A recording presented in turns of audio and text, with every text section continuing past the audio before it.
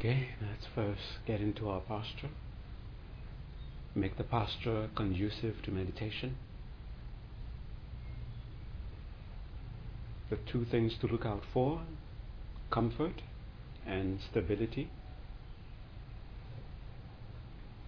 So sit in such a way that you are comfortable and yet you're stable enough that you don't need to consciously hold the posture in place. Check your legs, make sure they're comfortable, they're stable, and you're not consciously holding them in place. Place your hands with the same idea in such a way that they're comfortable and they are stable where you place them. Elbows are not too far nor too close to the body. Shoulders are even, relaxed. Your back naturally straight. Back in place. Mouth, teeth, tongue are resting in their natural places. So the jaws are not too loose nor too tight. The tip of the tongue touching slightly the back part of the upper teeth. Touching, not pressing. Eyes conducive for you. You can have them opened, you can have them closed or half opened. And already begin to be aware of the sense of ease that is taking over the posture. And let your mind rest in that ever-deepening sense of ease. Bring your attention to the breath, not being concerned about forcing the mind to focus on the breath. Have no concerns about controlling the breath. Don't even worry about whether or not there are distractions or not. Your only concern is, are you aware of the breath? And just stay with that awareness. So as you breathe in, know that you are breathing in. As you breathe out, know that you are breathing out. And be concerned with only this awareness. Whatever is not present, do not be concerned with it. Whatever is present other than this awareness, do not be concerned with that.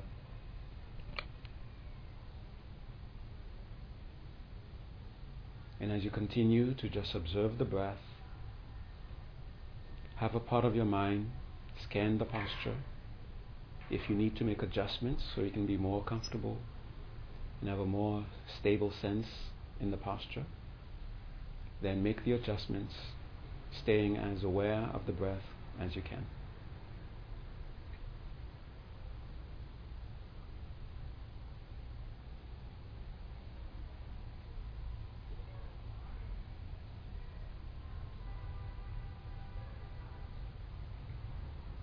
Feel the sense of ease getting deeper and deeper. And let your mind continue to rest in this ever-deepening sense of ease.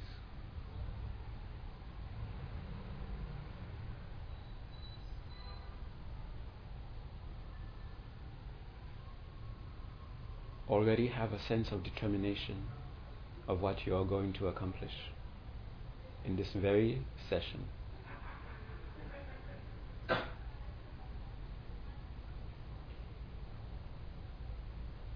Then, after making necessary adjustments, you feel a sense of confidence in the posture.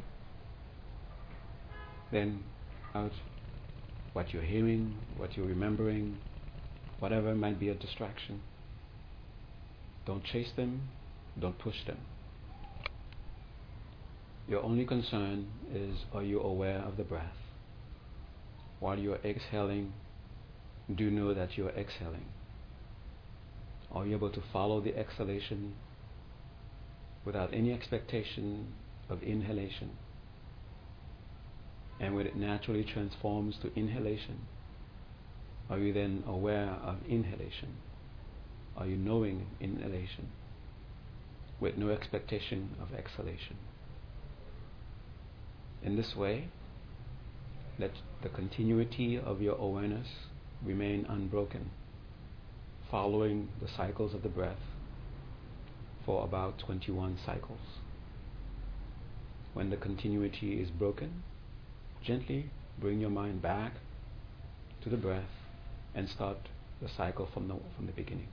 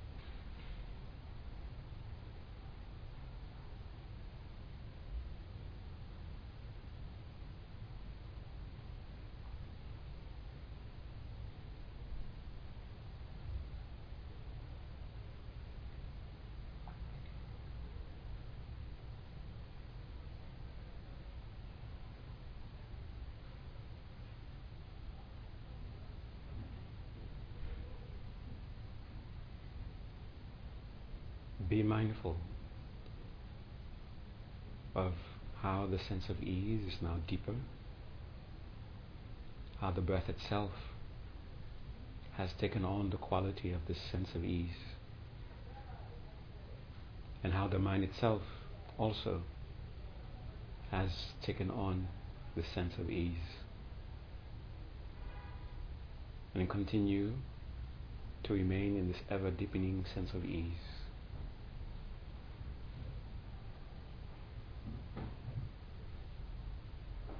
Now bring your attention to the space in front of you, about an arm's length distance from you, at the level of your eyebrows. While bringing your attention to that space, invoke the presence of what is for you the means to achieve your goal, your teacher, your guide. Asking yourself, what is it that will guarantee you success? What is it that, when you depend upon it, is for you an infallible guidance? What for you will be your perfect protection? And as you think these questions, focusing in that space in front of you, start to feel the presence of your guide, the one who embodies all those qualities, the one who answers all those questions with their very being.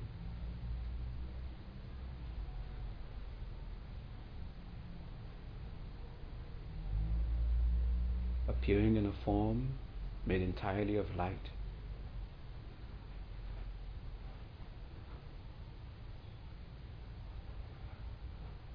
This is your guarantee. This is your infallible guidance. This is your perfect protection. And look within you.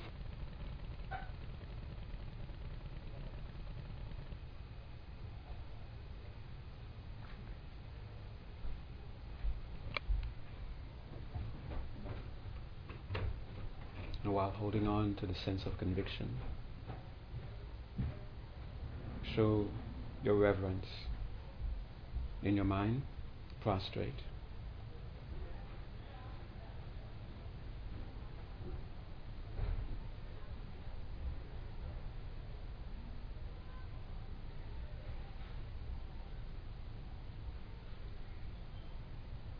Holding on to that sense of conviction.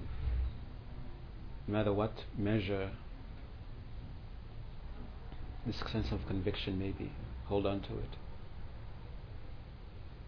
Now, entrust yourself, take refuge, accept the guarantee, accept the infallible guidance, accept the protection.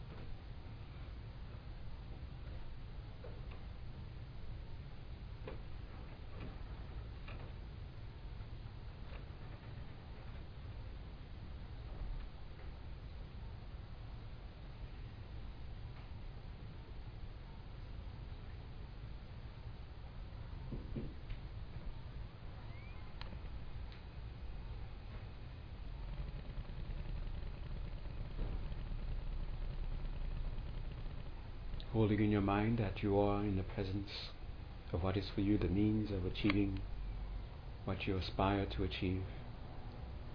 Now show your gratitude in your mind, make offerings. Offer things that you own. Offer things no one owns, like a landscape, sunset. Offer things which exist only in your imagination.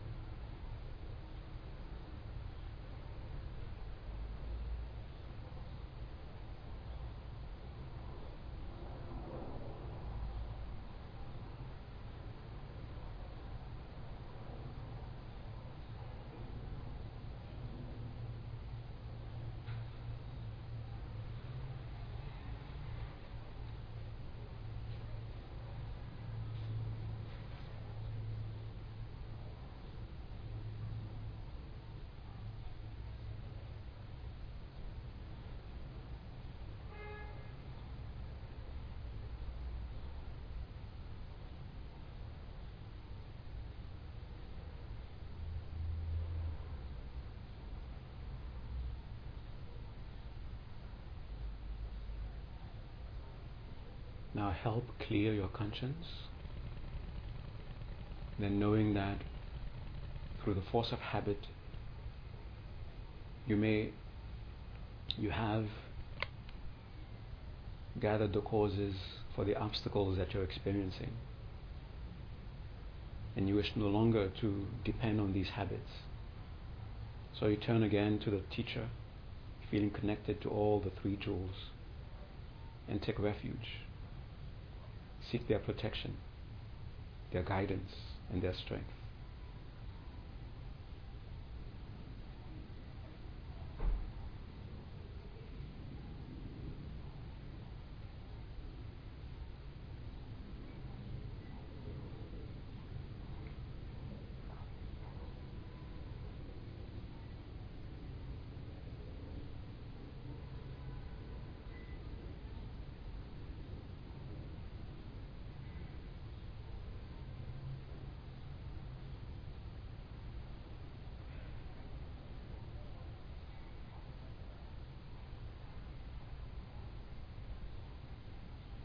Then, according to your capacity, make a promise of restraint, thinking of a definite period of time.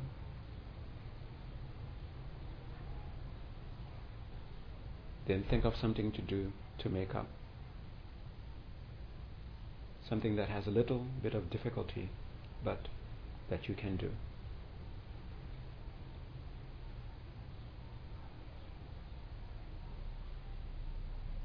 Now let's uplift our minds through rejoicing, this way making it more refined.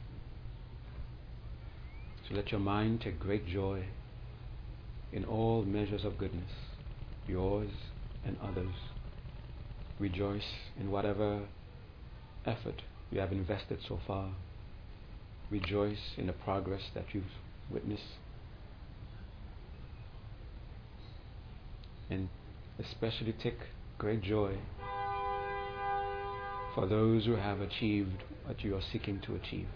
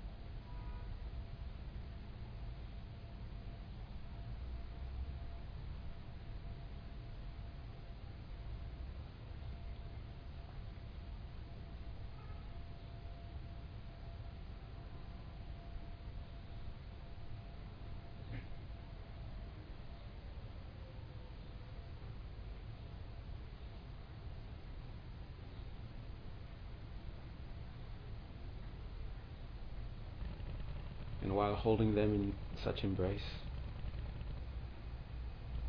turn your mind to your teacher, who is in front of you in that bright form, and feel thus connected to all enlightened beings. And on behalf of all who are suffering, in whatever form they are suffering, beg the teacher to please teach. Teach beings how to truly put an end to their suffering, how to achieve true happiness. In this way, turn the wheel of the Dharma in the world and in the minds of beings, and ask them to stay, to never leave us until we are perfectly free.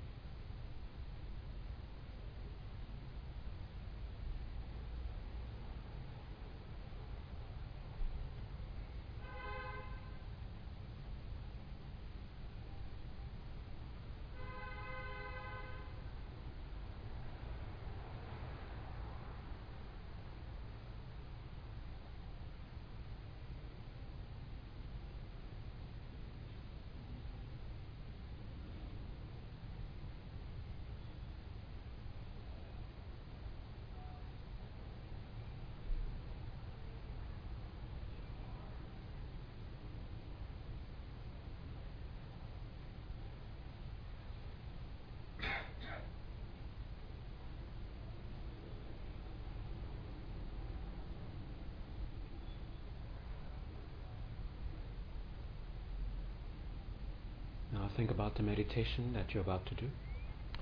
You're about to meditate on wisdom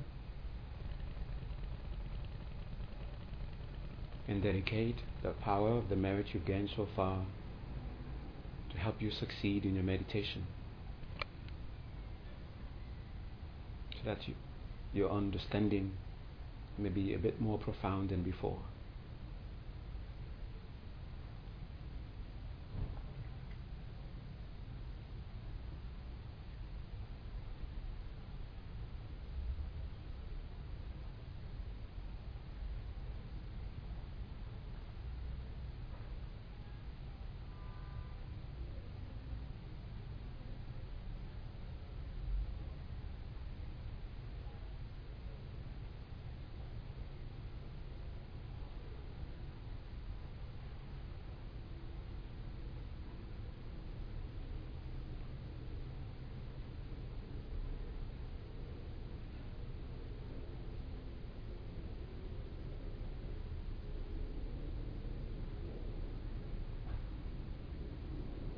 Again, rehearse the qualities of the teacher, looking at that bright form in front of you, holding on to that sense of conviction that you are indeed in the presence of what is for you the very embodiment of what you aspire to achieve.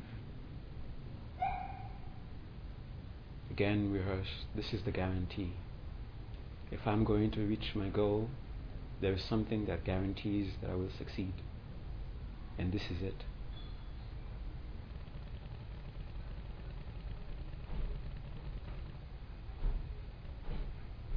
And find within you whatever measure of conviction you have that you're indeed in such a presence, and wishing to be closer to this presence. Bring the teacher now to the crown of your head. Feel this presence now above your head, about a palm's length distance above your head. This bright form, what is for you the guarantee of success, your infallible guidance, perfect protection.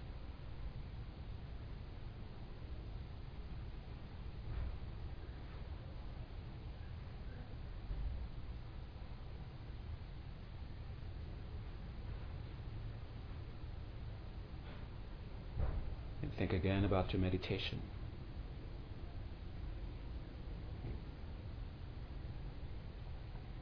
And wish to be free of whatever obstacles are preventing you from achieving your goal, whether they are within your being or seeming to appear in your environment. And whatever it is that you need to help you gain the realizations you seek, whether they appear to be environmental or within your own mind or your own being, beg the teacher to bless you.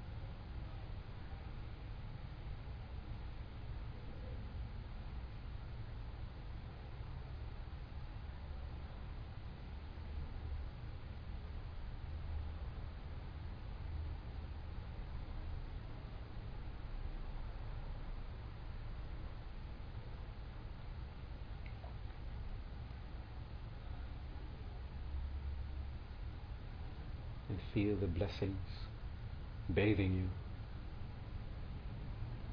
you in liquid light.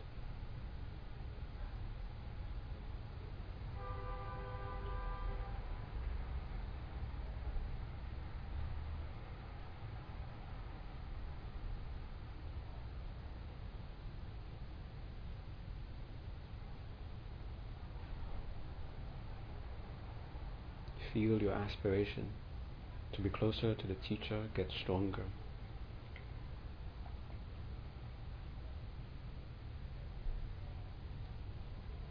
It gets to be so strong. Now you aspire to become inseparable with the teacher.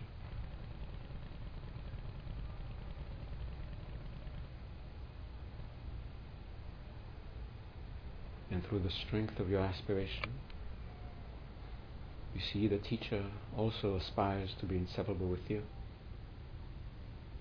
Through this realization, the form of the teacher dissolves into a point of light.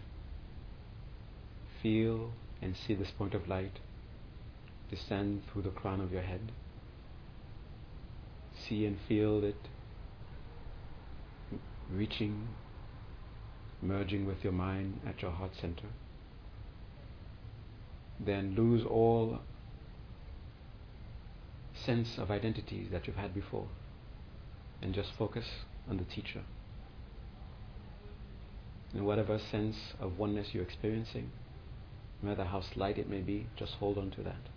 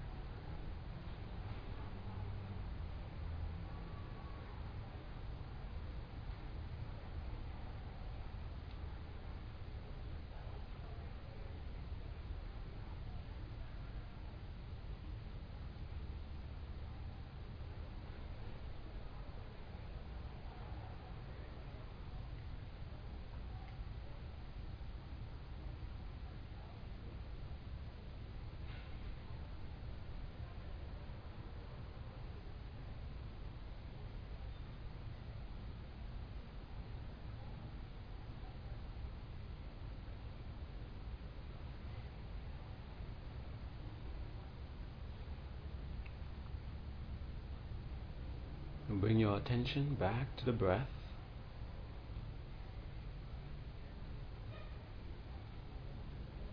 Staying aware of the breath. Gently become aware of the body once more.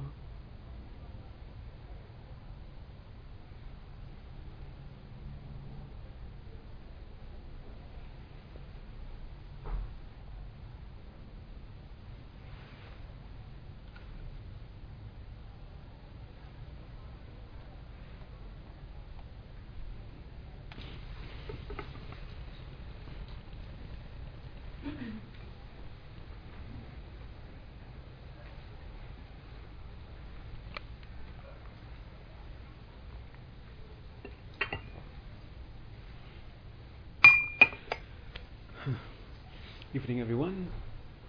Welcome. So, we are still doing meditation on wisdom. So far, I've introduced.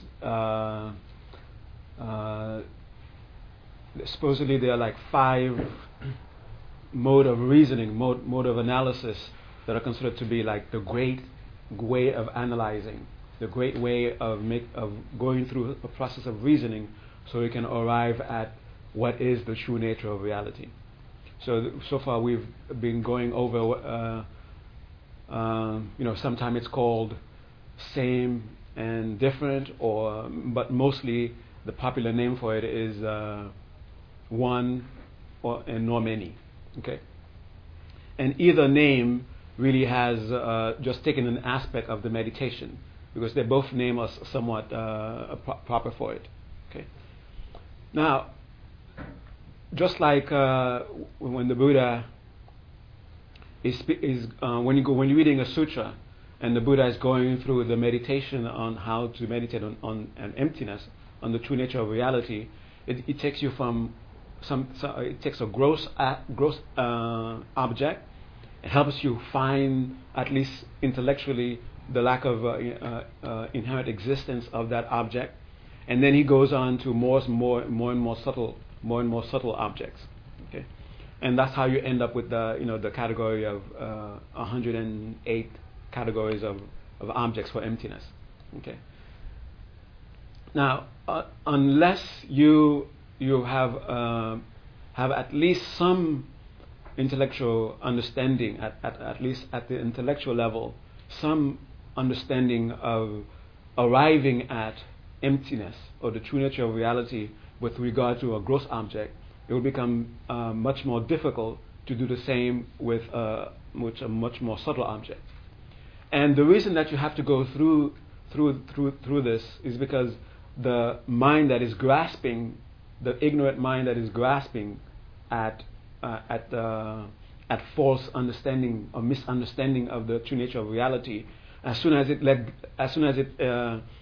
lets go of its misunderstanding of one object, then it grasps onto another object as having with that same misunderstanding, to the point where the mind, when it has exhausted almost all categories of objects, then it grasps onto emptiness itself, the true nature of reality, as in a way that is misunderstanding reality. So, in the language of middle way philosophy, it's grasping up to self-existence. It takes the masters later on to sort of like explain it to others who are not so keen, to let them know that when the Buddha is referring to self, is referring to the way that ignorance is looking at self. And when the Buddha is referring to self, he doesn't just refer to a person as a self. Self, you could say, is identity. What is that thing that you're looking at, that you're experiencing? What is it really?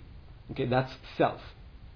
Now, it doesn't mean to deny that self. It means to deny that self that ignorance thinks is there.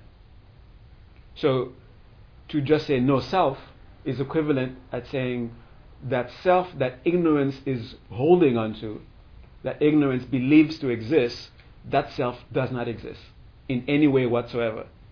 There wasn't a time when it existed a little bit, and there's not going to be a time when it's going to exist even a little bit. It never existed, it doesn't exist, it never will exist. But ignorance believes that it exists. Okay? And we have to get to the point to do the meditation on wisdom. We have remember, when you're doing meditation, there's looking, finding, and holding. But as far as wisdom is concerned, you have to arrive at a conclusion concerning something. Okay, so you could say there are two findings in when you're doing meditation on wisdom. First, you have to find the way you think. You have to find within you the way that you think reality is. Okay, after you find that, then you analyze it. Then you start looking for what the conclusion that you believe about it. Okay, and then once you arrive at the conclusion of ultimate analysis, then that becomes the object of meditation for wisdom. Then you hold on to that. Okay, so the conclusion that you arrive at, the conclusion that sees the true nature of reality, that is your object of wisdom meditation. Okay, and when your mind holds on to that object of meditation, just by holding on to it, it does a deconstruction. It does performs, you could say, the transformation starts to take place only at that point. That is, in a what you might experience as a permanent transformation. Okay. But before then, you will experience some sense of transformation as you are approaching the truth. But this sense of transformation is not stable. You cannot rely on it. Because if you stop going towards the truth, this sense of transformation may revert back to what it was before. Okay?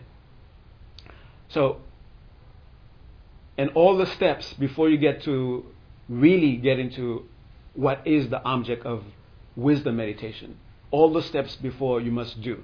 None of them, you shouldn't consider any of them to be irrelevant. You shouldn't consider any one of them to be something to quickly get over. Okay? You must take each one of them with the same seriousness as you are going to have when you actually are directly perceiving the true nature of reality itself. So that passion, that sense of passion for wisdom, you must intellectual commodity that you're going to get, so that when you're in parties, when you're visiting with friends, you can look smart. Okay, that shouldn't be the reason. That's not going to be your passion for arriving at wisdom. It's not just being able to quote all the masters who wrote all these wonderful texts. That's not wisdom. Okay, you have to look at your situation. Look how unsatisfactory it is, and whatever sense of dissatisfaction you have with it, know that the only thing that will free you from this sense of dissatisfaction is to arrive at wisdom. And you can naturally make yourself understand that in a sense of whenever you want something, automatically you feel that there's something the reason I don't have it now because there's something I don't know. I need to get to that knowing so I can get what I want. Okay, if you want to end a feeling of hunger, there's something that you don't know. That's why you're hungry now. You have to get food. Okay, so you go and get the food, so you can get rid of the hunger. So there's something that you don't know right now, and you need to get to that knowing so you can free yourself of that condition that you don't want. And when you look at the way you're existing now, and you passionately don't want to continue to exist in such a way that is limiting, a way where you find yourself just immersed in a cycle of causing yourself to suffer, causing others to suffer, and you want to be free of the cycle, and you passionately want the antidote for this, then you have the passion, and this is very necessary just before you even start meditating properly on emptiness or the true nature of reality. Then this passion itself will become for you the fuel that you need for the path.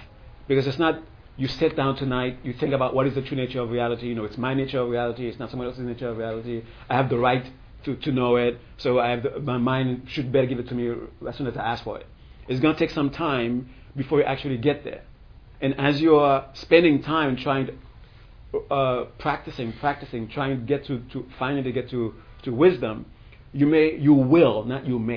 will encounter situations where your mind starts to get discouraged. Maybe I'm not qualified. Maybe I don't have the ability to do this. Maybe this thing, there is no such thing as the antidote that I'm looking for. Maybe it doesn't exist. Maybe I'm just not accepting things. Maybe I should just accept things. And so you're going to start having doubt. And if the passion it wasn't well established, then this doubt may overpower you, and you either become, the path becomes for you just a chore that you have to do because now that you started, and then if other people see you leave, then you're gonna have shame. Or if now that you've started, people are depending on you, they need to look at you to say, oh, he's still there, I guess I can stay too. Okay, then it becomes just like that. Okay, and then becomes that thing that we call, what's the term we call it? No, not that one. Not something else that we come up with. Why not? Okay. So, to not get discouraged, I think this is the worst kind of situation to find yourself. I think it would be better to just leave it altogether. Okay, but to stay in it and then you're not happy with it, to stay in it, and then you're dragging yourself. You're not making yourself happy. You're not making anyone else happy. You're not proving to others that they should stay in there. Okay. Actually, if you're doing something, if everybody's doing something wrong, you're not helping them to find out that, hey, by the way, we should all leave this. You haven't arrived at a point where you can prove it to others. Okay. But it will be easy to get to that point if the passion isn't really burning, fiery from the very beginning. Okay. So, with the passion there, then you begin, and if you're naturally devotional, then you can now pray, beg the teacher for blessings to help you remove whatever it is, to help you become free of the habit that is strongly grasping to the wrong understanding of the true nature of reality. Okay. Then, the first finding, you have to find a palpable sense of what you call self, of what you sense to be self. After you find this palpable sense of self, then you have to look at, how do I view this? In what way do I think this sense of self exists? Okay. Now, this concept of what you think of the way you think this sense of self exists, that is ignorance. That's what you have to find. And then what is called the analysis, now the finding of wisdom, is really not trying to push it away from the very beginning. Oh, this is not the way it is, push it away, and you're looking for the way it really is.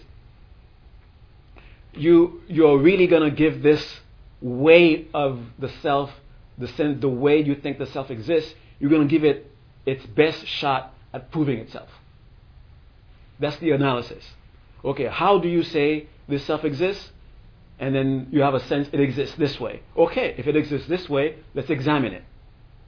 Okay, and then this way that we think the self exists is what we find by the masters as being, we think it exists self-existently. And what does that mean, self-existently, anyway? So you have to really get to the core of what is it that the masters have found within them that they are pointing to, that say, oh, self-existent grasping.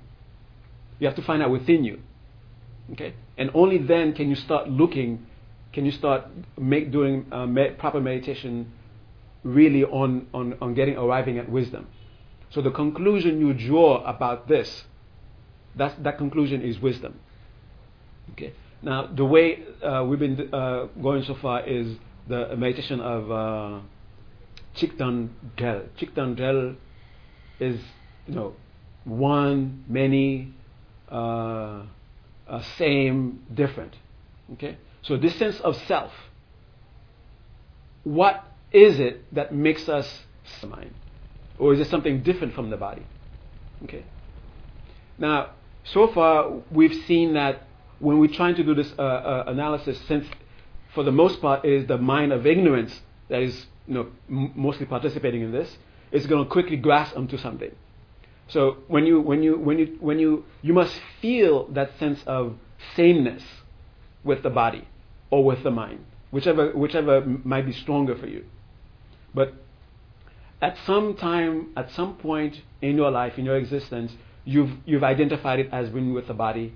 You've identified it with being with the mind. You have to find that sense again, and it has to be very palpable.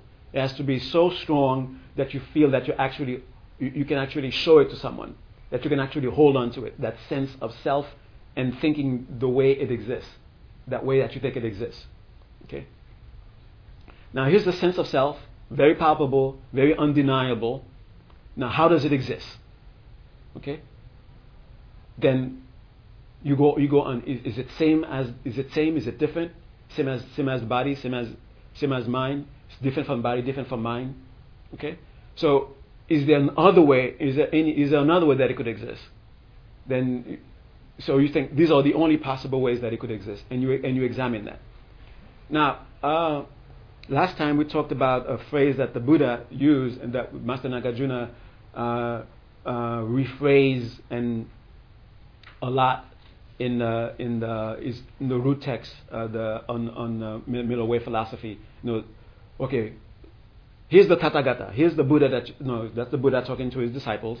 Okay, do you see a Buddha here? Of course, we are talking with you and you're talking to us. There is a Buddha there. Okay, the Buddha that is there that you cannot deny is in front of you. Is it the body that you're seeing? Is it mine? Is it the same as the body? Is it different from the body? Is it something that possesses the body? Is it something that the body possesses? And it goes into these various modes of that you can think of. Okay? And then the thing is the conclusion that you arrive at. And then this is so far, for lack of a better word, is you arrive at pure mystery. Okay? By pure mystery, I'm not talking about where you arrive on something else to solve. You arrive at something by its very nature is pure mystery itself. Okay? And that's where you want to get to. And it will be like a sense of, it looks like it's definitely that, but when you look at it, you don't see it. But you cannot deny that it's connected with that. So, when the Buddha sat on the throne and he was giving teachings to his disciples, did the disciples not see a body there? They didn't see a body to say, oh, that's the Buddha. Where's the Buddha? He's sitting over there. And were they wrong when they said the Buddha was sitting over there? And when they started to really look for the Buddha that is sitting over there, when they were really looking for the Buddha that sat over there, they couldn't find him, the Buddha. So that's wait a minute, he's over there. But when I'm looking for him over there, I don't see him over there anymore. He's in the mind. Then you start looking in the mind. Okay, let's look at the mind. It seems concretely now, since he's not over there, he must be, if he's not over here, he must be over there. Then you look over there, do the same analysis. If he's really over there, then let it be shown to me that he's really over there. Now, what are you going to arrive at once you've examined all those possibilities? You're not going to get to a concrete positive. By positive, I mean something that you can still point to. Okay. Now, listen to this next, and this is the meditation on emptiness that you're asked to do when you have a strong sense of affliction. Okay. And when you're reading this wonderful text on emptiness, they say, what is the best antidote for an affliction? They say meditation on emptiness. Okay, but it's not as easy as it appears, as it sounds. Okay, but once you have a good grasp of the object of what is the object of emptiness itself, or the object of the true nature of reality. Once you have a good grasp of that, then you can do your meditation on the affliction as an antidote to get rid of the affliction. Before then, if you try it, there's a danger that you might either say, oh, since the affliction doesn't exist, it doesn't matter if I have the affliction. And that's the danger you might go into. Okay? Now, it's that sense of mystery that you want to get to, okay? And then after a while, when you're going to go from to oh my God, okay?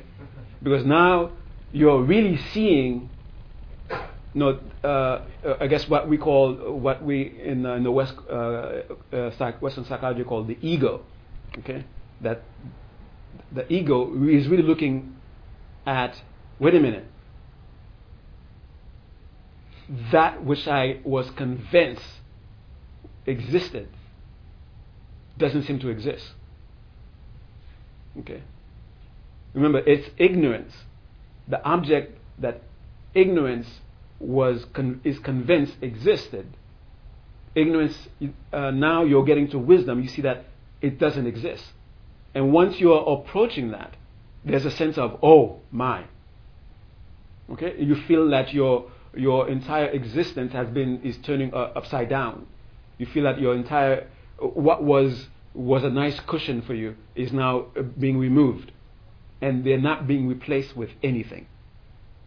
Okay, it's not like you doing meditation on the true nature of reality and you're finding out, oh, the true nature of reality is this beautiful light, and it's now this light that replaces your ignorance. Of course, who would not want to at least create it? Okay. There's nothing to replace it, because you're arriving at pure mystery. Okay. Now, Master Nagarjuna mentioned something very beautiful analysis. Take the one who has the affliction and the affliction. Well, yeah, there's desire, and that's the reason I'm stuck here in samsara, because of desire. And there is someone who is desirous, who's overwhelmed with desire, right? Because that's why I'm stuck in samsara, because I get overwhelmed with desire, right? So there's desire, and then there's the one who's desirous, okay? And then you start to look at them. Okay, are they the same? If they are the same, then you have to get to the conclusion, what would that mean if they were absolutely the same? Then first of all, what would you talk about desire and then the desirous one? Okay, that's one thing. Are they different? Then you examine it. Are they different? Which one came before? Can you have the desirous one without desire? Huh? Can you have the desirous one without desire? No. Okay. You mean there cannot be a desirous one without desire? Okay, then. Then there can be a desire without the desirous one. So which one came before? There is, you have that sense of desire, and because of desire, I'm stuck in samsara. Because I'm a desirous one, that's why I'm stuck in samsara. So, if desire wasn't there before the desirous one, you cannot call the desirous one because there's no desire there to give rise to desire. So, if the one who desires is the one that gives rise, came before desire, then you're saying before there was desire, there was the desirous one? That the desirous one itself is what gives rise to desire? Then what are you arriving at? The thing is, it cannot be settled. This seeming contradiction that is in your face, when you analyze it, you cannot arrive at a settlement. Okay? You cannot say it would seem to be that one came before the other, and when you really analyze it, you cannot find them. You cannot find desire. You cannot find the desirous one. Why? It is the mind of ignorance that is holding on to desire and the desirous one. So the desire and the desirous one that you're holding on to is being held by the mind of ignorance. It's created by the mind of ignorance. Those things don't exist. And when you arrive at the lack of existence of either one of those, you arrive at a sense of freedom from both. So you can take, instead of desire, you can have another affliction. And that's how you will do meditation on an affliction as an antidote to free yourself from that affliction. Is to arrive at that sense of mystery. Now, if you're not being sincere and you intellectually believe you arrive at the sense of mystery, somewhere in your mind you might still be grasping onto desire, giving yourself a justification to grasp onto it. Oh, it doesn't really exist. I didn't really find it, and you're holding onto it. So what you're really doing is making an excuse to continue to have desire. That might be the danger of using this as a meditation, an antidote to get rid of afflictions. Okay, that's what they mean by it's the most powerful one, because you're looking at its complete non-existence. And when your mind is looking at its complete non-existence, then your mind is free of the hold it has on you.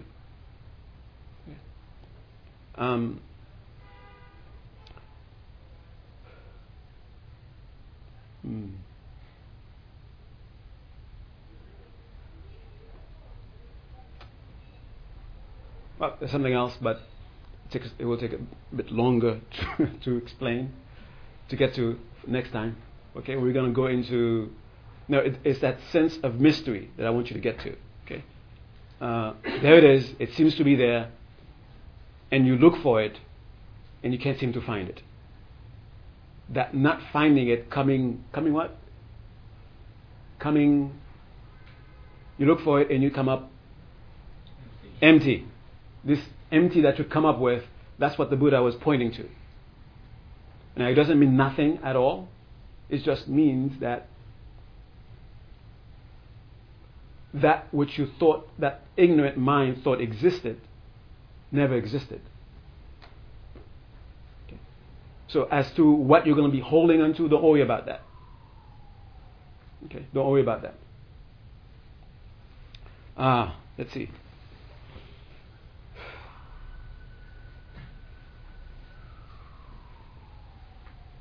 Okay, one last thing. I mentioned last time. It's the wheel. Remember the wheel that is made by the torch? You have a torch, a piece of stick with some sort of fuel, and you light it, and you have a torch, and you start spinning it, and what do you see when you spin it? Ring of fire. You see a ring of fire. You see a wheel, right? Is there a wheel there? No. Yes. But when you really look for it, is there a wheel there? No. But is there no wheel there? Okay.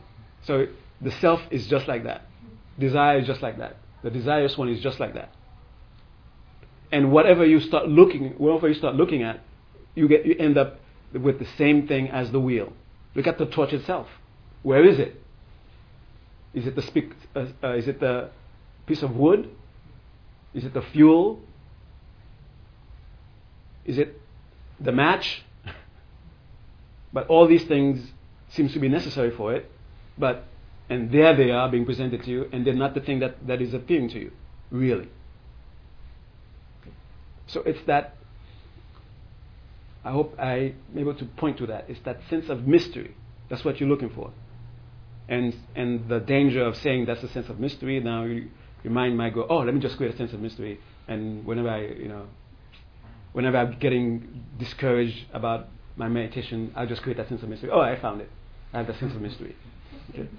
It must be as palpable for it to be effective as that sense of self before you even start analyzing it. Okay.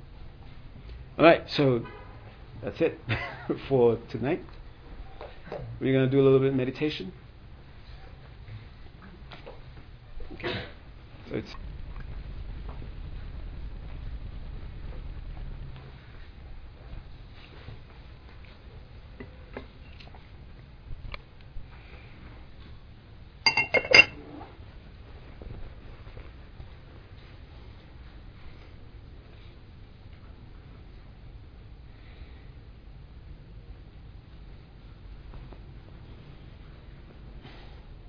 So, get into your posture.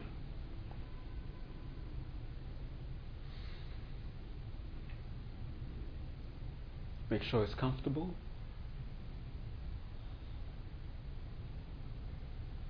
And that there is stability in the posture, so you don't have to consciously hold the posture in place.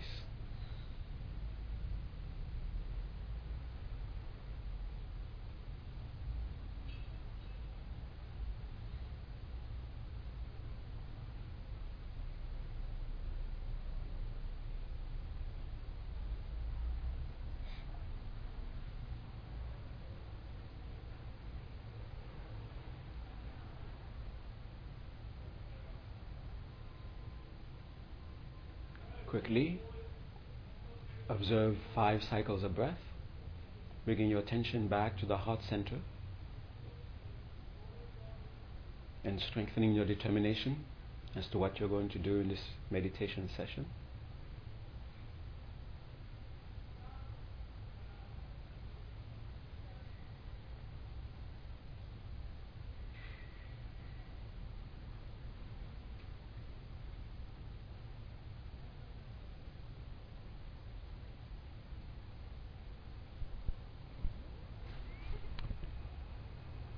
Then you can either review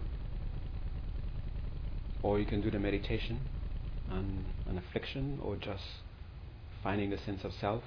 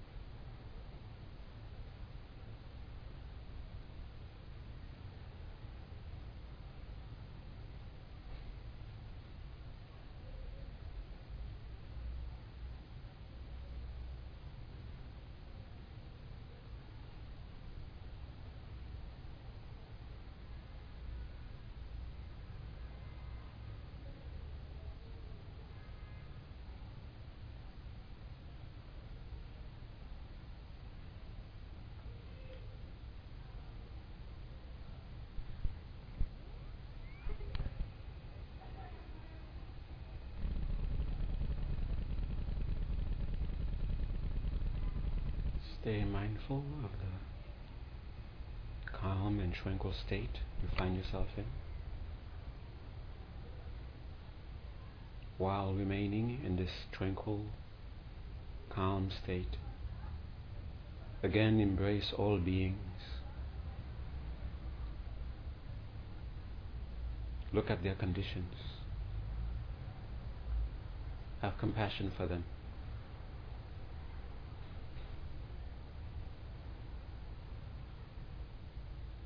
And from within that state, wish strongly that they be free of whatever troubles, problems they are experiencing. Strongly wish that they encounter true happiness. And make your wishing so strong, it's like you are willing it to happen.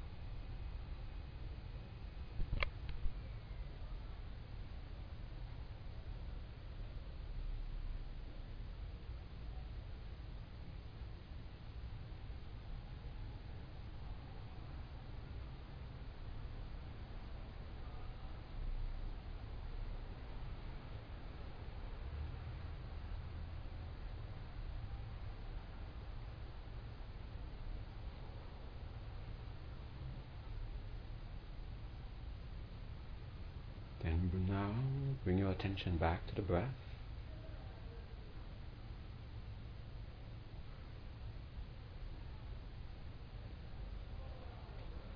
Staying aware of the breath.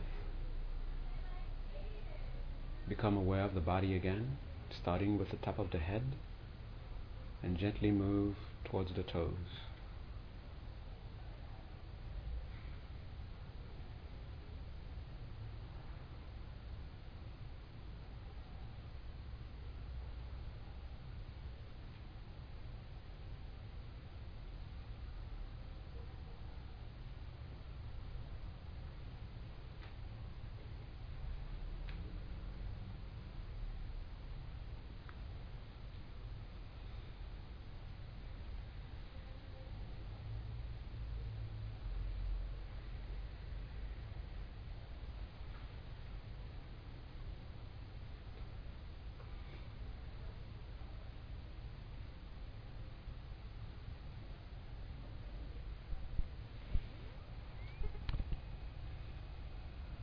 Okay, thank you very much.